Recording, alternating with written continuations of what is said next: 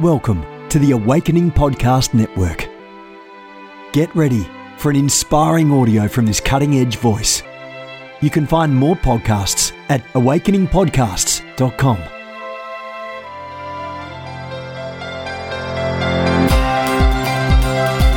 Welcome to Accelerate, the official podcast of the Ignite Prophetic Network. I hope this audio equips and inspires you to move deeper into the prophetic with greater accuracy and greater passion.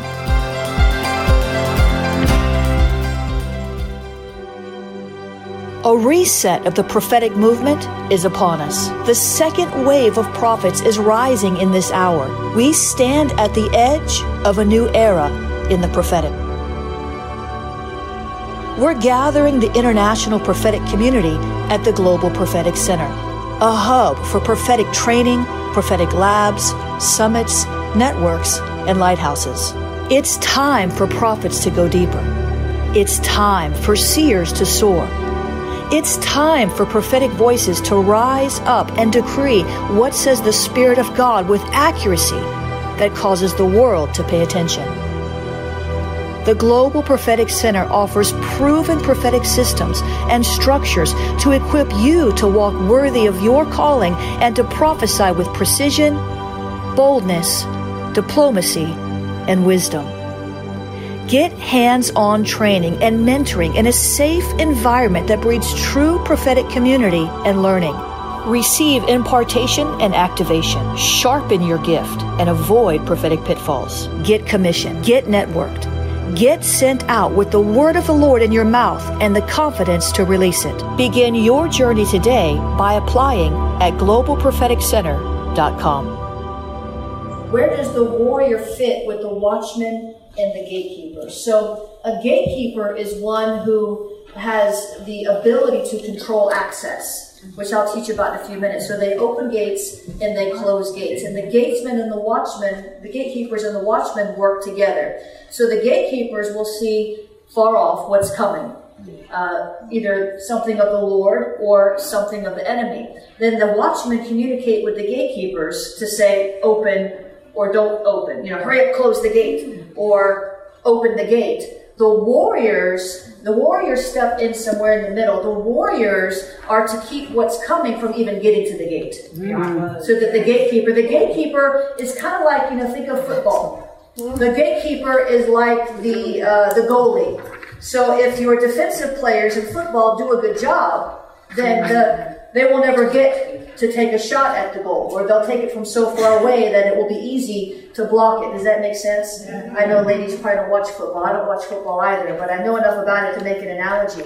So the warrior, the spiritual warrior, the prayer warrior, takes information from the watchman, and sometimes the prayer warrior and the watchman are one and the same. Because we can wear different mantles and we have different anointings, and God can shift us from this position to that position. But there are certain warriors that they're just more prayer warriors. They're not so much watchmen. It doesn't mean God doesn't show them things, just that's not their primary function. So the watchman gives signal to the warriors, the watchman gives signal to the gatekeepers, but the warriors stand in between the watchman on the wall and the gatekeeper at the home base, and they intervene so that the gatekeeper never has to deal with it, ideally. Amen. That's good. Yeah. Here's another one. What is the difference between the Old Testament watchman and seer and their message, and the New Testament or New Covenant seer? Is there a difference? I get this question a lot. So I love to study 1st and 2nd Kings. I love to study the prophets of old, but their ministry is a little different. Old Covenant, New Covenant prophets, because we're in a new covenant. So it makes sense there will be some differences. But in my book, The Heart of the Prophetic, which was my first book, and I wrote it in 2007, and Bishop Bill Hammond wrote the foreword, so I was really just in tears when he wrote that for me, because it was just my first book, And I talk all about this, but I'll sum it up this way. In the Old Testament, there were voices of reform. There were voices crying in the wilderness. They spoke to kings. They dealt with judgment. I mean, Elijah and Elisha were cursing.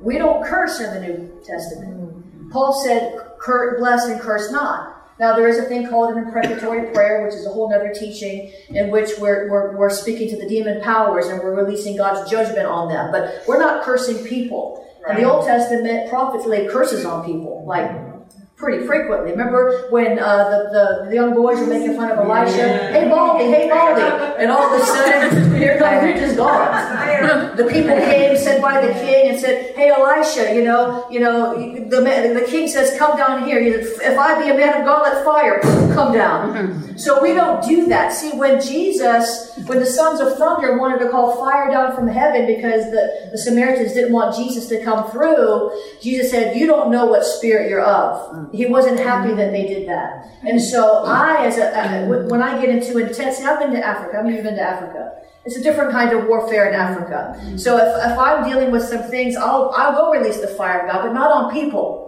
Amen. On demons. Because we're wrestling not against flesh and blood, but principalities and powers. Another thing with Old Testament prophets is they pronounced a lot of judgment. It was judgment was cursing and judgment, cursing a lot. That's not all they did, but it was a lot. In the New Testament, yes, God is still a God of judgment. And there will be a judgment day. But I'm not a judgment prophet. I look at it as we're reaping what we've sown. Yeah. So God still does discipline. God still does bring judgments, but it's not the same in the Old Testament where everything's just judgment and there's famines and there's all this kind of thing. The thrust is different because we're in a, if you want to call it a dispensation or an age or an era, we're in a time of grace. And so, we don't, it's not our place to judge a righteous judgment, but as prophets, we're not to be, pronouncing judgment willy-nilly, easy peasy everywhere we go. It's just, we're supposed to look for the treasure. The other thing in the Old Testament is if you missed it, you were stoned. There's a lot more grace for the prophet. Thank you, Jesus. In the Old Testament, there were just a relative few prophets. In the New Testament, there's many. In the Old Testament, most believers couldn't prophesy. In the New Testament, they can prophesy. Well, one of the biggest thrusts of the New Testament, what's different? Because Old Testament and New Testament prophets, they both reform, they both pray, they both have authority. But the biggest thrust is found in Ephesians 4:11. The biggest difference, besides the cursing and the judgment, is Ephesians 4:11. The Bible says he gave some apostles, some prophets, some evangelists, some pastors and teachers for the equipping of the saints, for the work of the ministry, for the edifying of the body of Christ. There were schools of the prophets in the Old Testament. There were. But the main thrust is found in Ephesians 4:11. Obviously, if you're a prophet, obviously you're going to prophesy. But the thrust of a New Testament prophet is not to prophesy only. It's like saying a dog's not going to bark. Of course a dog's going to bark. Of course the prophet's going to prophesy. But it's to replicate the replicators. It's to equip the body to hear it from the Lord. It's to equip the body to prophesy. And in my view, that is the main thrust of the New Testament prophet. Whereas the Old Testament prophet, we didn't see them all with schools. And so if you're a New Testament prophet, you should be equipping people for the work of the ministry. Amen. We have to remember God's a God of hope. Now let's talk about gatekeepers. Somebody brought that up. Gatekeepers and watchmen do work hand in hand. And I taught this recently. The Lord began to speak to me about the rise of the gatekeepers. And it was shortly after He really had me emphasizing on the watchmen that I realized in Scripture these are different roles, but they work in tandem. And so we need the warriors, we need the watchmen, we need the gatekeepers, we need the prophets, we need the seers, we need all these people communicating like we talked about in our last point in the previous teaching. We need to talk to each other and share what we're hearing. These silos that we have, sort of been, I'm in this cave and you're in this cave and all these things, that doesn't work anymore. We need, as you said, the communication, the understanding, so that we can thwart what the enemy is doing and usher in the presence of God. So a gatekeeper is a type of intercessor. And we see this in the Bible. It's a type of intercessor. A gatekeeper is one who guards the gate or one who controls access. Now the Bible says that the gates of hell shall not prevail. See if you're awake. Against the church. The gates of hell shall not prevail. So there's gates in the kingdoms and there's gates of hell. Satan always counterfeits what God is doing. So there are demonic gatekeepers. So God's gatekeepers will deal with demonic gatekeepers because, again, the enemy always counterfeits. So what you find God doing, the enemy will counterfeit it. So as gatekeeper intercessors, you're going to want to deal with the demonic gatekeepers. You displace them. You have authority, but if you don't know they exist, if you don't discern the demonic gatekeepers, then you won't displace them because you don't know they're there. And so that's where sometimes the watchmen or the prophets come in to tell the gatekeepers, hey, you've got some demonic gatekeepers here. You know, in the Bible, those who had authority sat in the gates. Yeah. And so you have to look now around London, and I had a word about this, I've got to go back and find it. Around London, there are gates with like demonic looking creatures. And the Lord told me to go do a prophetic act. You know what I'm talking about? At the end of the mall, at the end of the Buckingham Palace, at the other end. Yeah, there's like 4 places they're at. And I have to go back and go through my notes. When I got the word, I studied it out, and then I lost the recording, but somebody else has it. But it's almost like they're like demons. They look like demons, these creatures. I don't know. They're not really lions. There's something else. I think they're lions with the face. I can't remember. Forgive me. If you're from London, you would probably know. But, you know, those are like demonic guards into the city. And so we have to lift up our heads, O ye gates, that the King of Glory may come in. And as gatekeepers, you have to keep looking to give access to the King of Glory and to shut out the demonic powers. And some of them are at the gates, which means we have to go. I'll slow down, I'm talking fast. We'll have to go to the gates of the city. And God will send you to certain gates in the city. They could be airports. They could be courthouses. Places where demon powers have interest in blocking the will of God. They could be ports, shipping ports. They could be schools, you know, major institutions of learning, not just like some elementary school, but, you know, like Oxford or a major institute of learning. And so there's a federal court, well, they don't have federal court, in America we call them federal court, so parliament. So you go to those places. Those are gates. And you have to be led there again. You want to be led. You want to say, I just heard this teacher on gatekeepers. I'm just going to go to the airport and start, you know. No. We have to be led there. We have to be on assignment. But gatekeepers will go to gates to deal with demonic forces and to control access. So an intercessor, of course, is one who intercedes, or one who stands between the enemy and God's people to forbid access, or between God and his people to plead with them, to plead with for the people. Ezekiel 22, verse 29, I sought for a man, and that means you too, ladies. I sought for a man among them who would make a wall and stand in the gap before me on behalf of the land, that I should not destroy it, but I found none. And that's always a sad thing to read. But I know here in Europe, there are gatekeepers, there are intercessors. Some of you have been travailing, crying out to God for decades. And I want to just keep encouraging you that God hears your prayers, and that bowl is going to tip over sooner than you think. If any of you feel weary, amen. If any of you feel weary, it's just because the enemy's trying to get you to give up right before the breakthrough. And I just speak strength over you right now in Jesus' name. We're going to pray in just a few minutes. The gatekeeper is an intercessor who makes a wall. Their job is to forbid access to unauthorized persons and demonic intruders. To forbid it. See, you know, I've given you the keys to the kingdom. Whatever you bind, another translation says, whatever you forbid. And I forbid you. I forbid it. Amen. I forbid this Jezebel spirit from coming in my nation. Jesus is the King. Amen. I open the gates and the King of glory. God will give you the keys to our kingdom, and we pray like that. Amen. So the gatekeeper does use the keys to the kingdom. Matthew 18:18, and I'm reading from the Amplified version because I like the way it amplifies it. Truly I tell you, this is Jesus talking, as if he has to say truly to anything.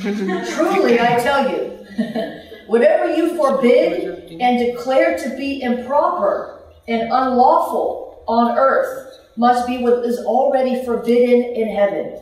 And whatever you permit and declare proper and lawful on earth must be what is already permitted in heaven. So as gatekeeper intercessors, we have to be students of the word in anything we do, in any call, just as a lay believer. But as gatekeeper intercessors, we must be astute as to what is already allowed in heaven and what is forbidden in heaven. Lest we forbid something that heaven disallows with the authority that we have. We have to stand against that which is not allowed. So we know that there's no sickness in heaven. Let's get real general. We know there's no demon powers in heaven. There's no demons in heaven. Aren't you glad? Praise God. Aren't you glad? There's no demons in heaven. There's no disobedience. There's no rebellion in heaven. It's a perfect place. And Jesus said, pray like this: Thy kingdom come, our Father who art in heaven, hallowed be thy name. Thy kingdom come, thy will be done on earth as it is in heaven. So we must understand and recognize that when there's something going on in our natural realm and it doesn't look like heaven, then we have to forbid it. We have to stand as gatekeepers. We have to shut the door, slam the door in the devil's face, and open the door for the King of Glory. Amen? Amen. And part of it is we do that with our words. Not just our prayers, but even our words. I was I had a dream some years ago. And in the dream, they said, you've got to wear all white. I said, okay. So I had to go buy something all white. I took it to the dry cleaner. I got it all ready. And in the dream, I was being interviewed by someone else who was wearing all white. And they were asking me this question and that question and this, because I do a lot of TV. They were asking me all kinds of questions. And finally, they were like, this person, they were happy. Yes, that's good. That's a good answer. And they said, well, tell me about the condition of your city in South Florida. And I said, well, let me tell you, there's a Jezebel spirit. We have Leviathan raging. There's all kind of crime and all this stuff. And the person dressed all in white just started going. And I was like, what? I'm telling the truth. I didn't understand. And they cut the interview. We went in the back room, and the person that was in white, I said, what is it? What did I say? And they said, and at that point I woke up, and the Lord said, stop confessing over your city that the Jezebel is ruling, that the Leviathan is ruling, and start to declare that Jesus is ruling. Amen. Because as gatekeepers, because we discern it. You all are discerning people. You have discernment. And so it's not hard to discern what the devil's doing. Just look around at the gambling places and the tarot card. You can see what the devil's doing. But part of the way we shut him out is by speaking what God is doing. And I'm not saying again that we ignore the enemy, but we have to forbid him. Yes. So gatekeepers have to understand the laws of the kingdom and discern what God wants in and out. Thanks for listening to this podcast. If you want more information on Ignite, including the Company of Seers, the Lighthouses, the Company of Scribes, and everything we have to offer, visit ignitenow.org. That's ignitenow.org.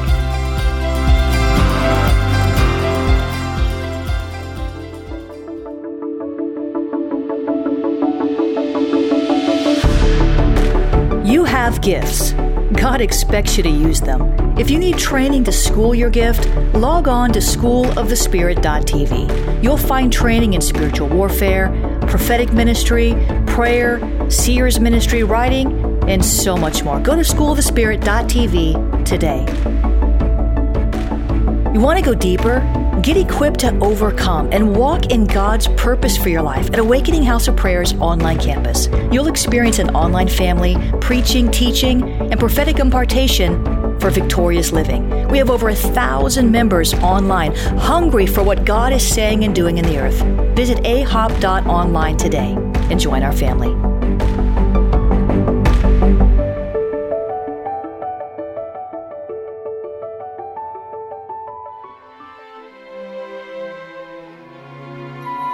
This has been a production of the Awakening Podcast Network.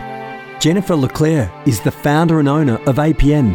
Our heart is to inspire people and exalt Jesus with every broadcast. We're grateful for our advertisers and supporters that make these podcasts possible.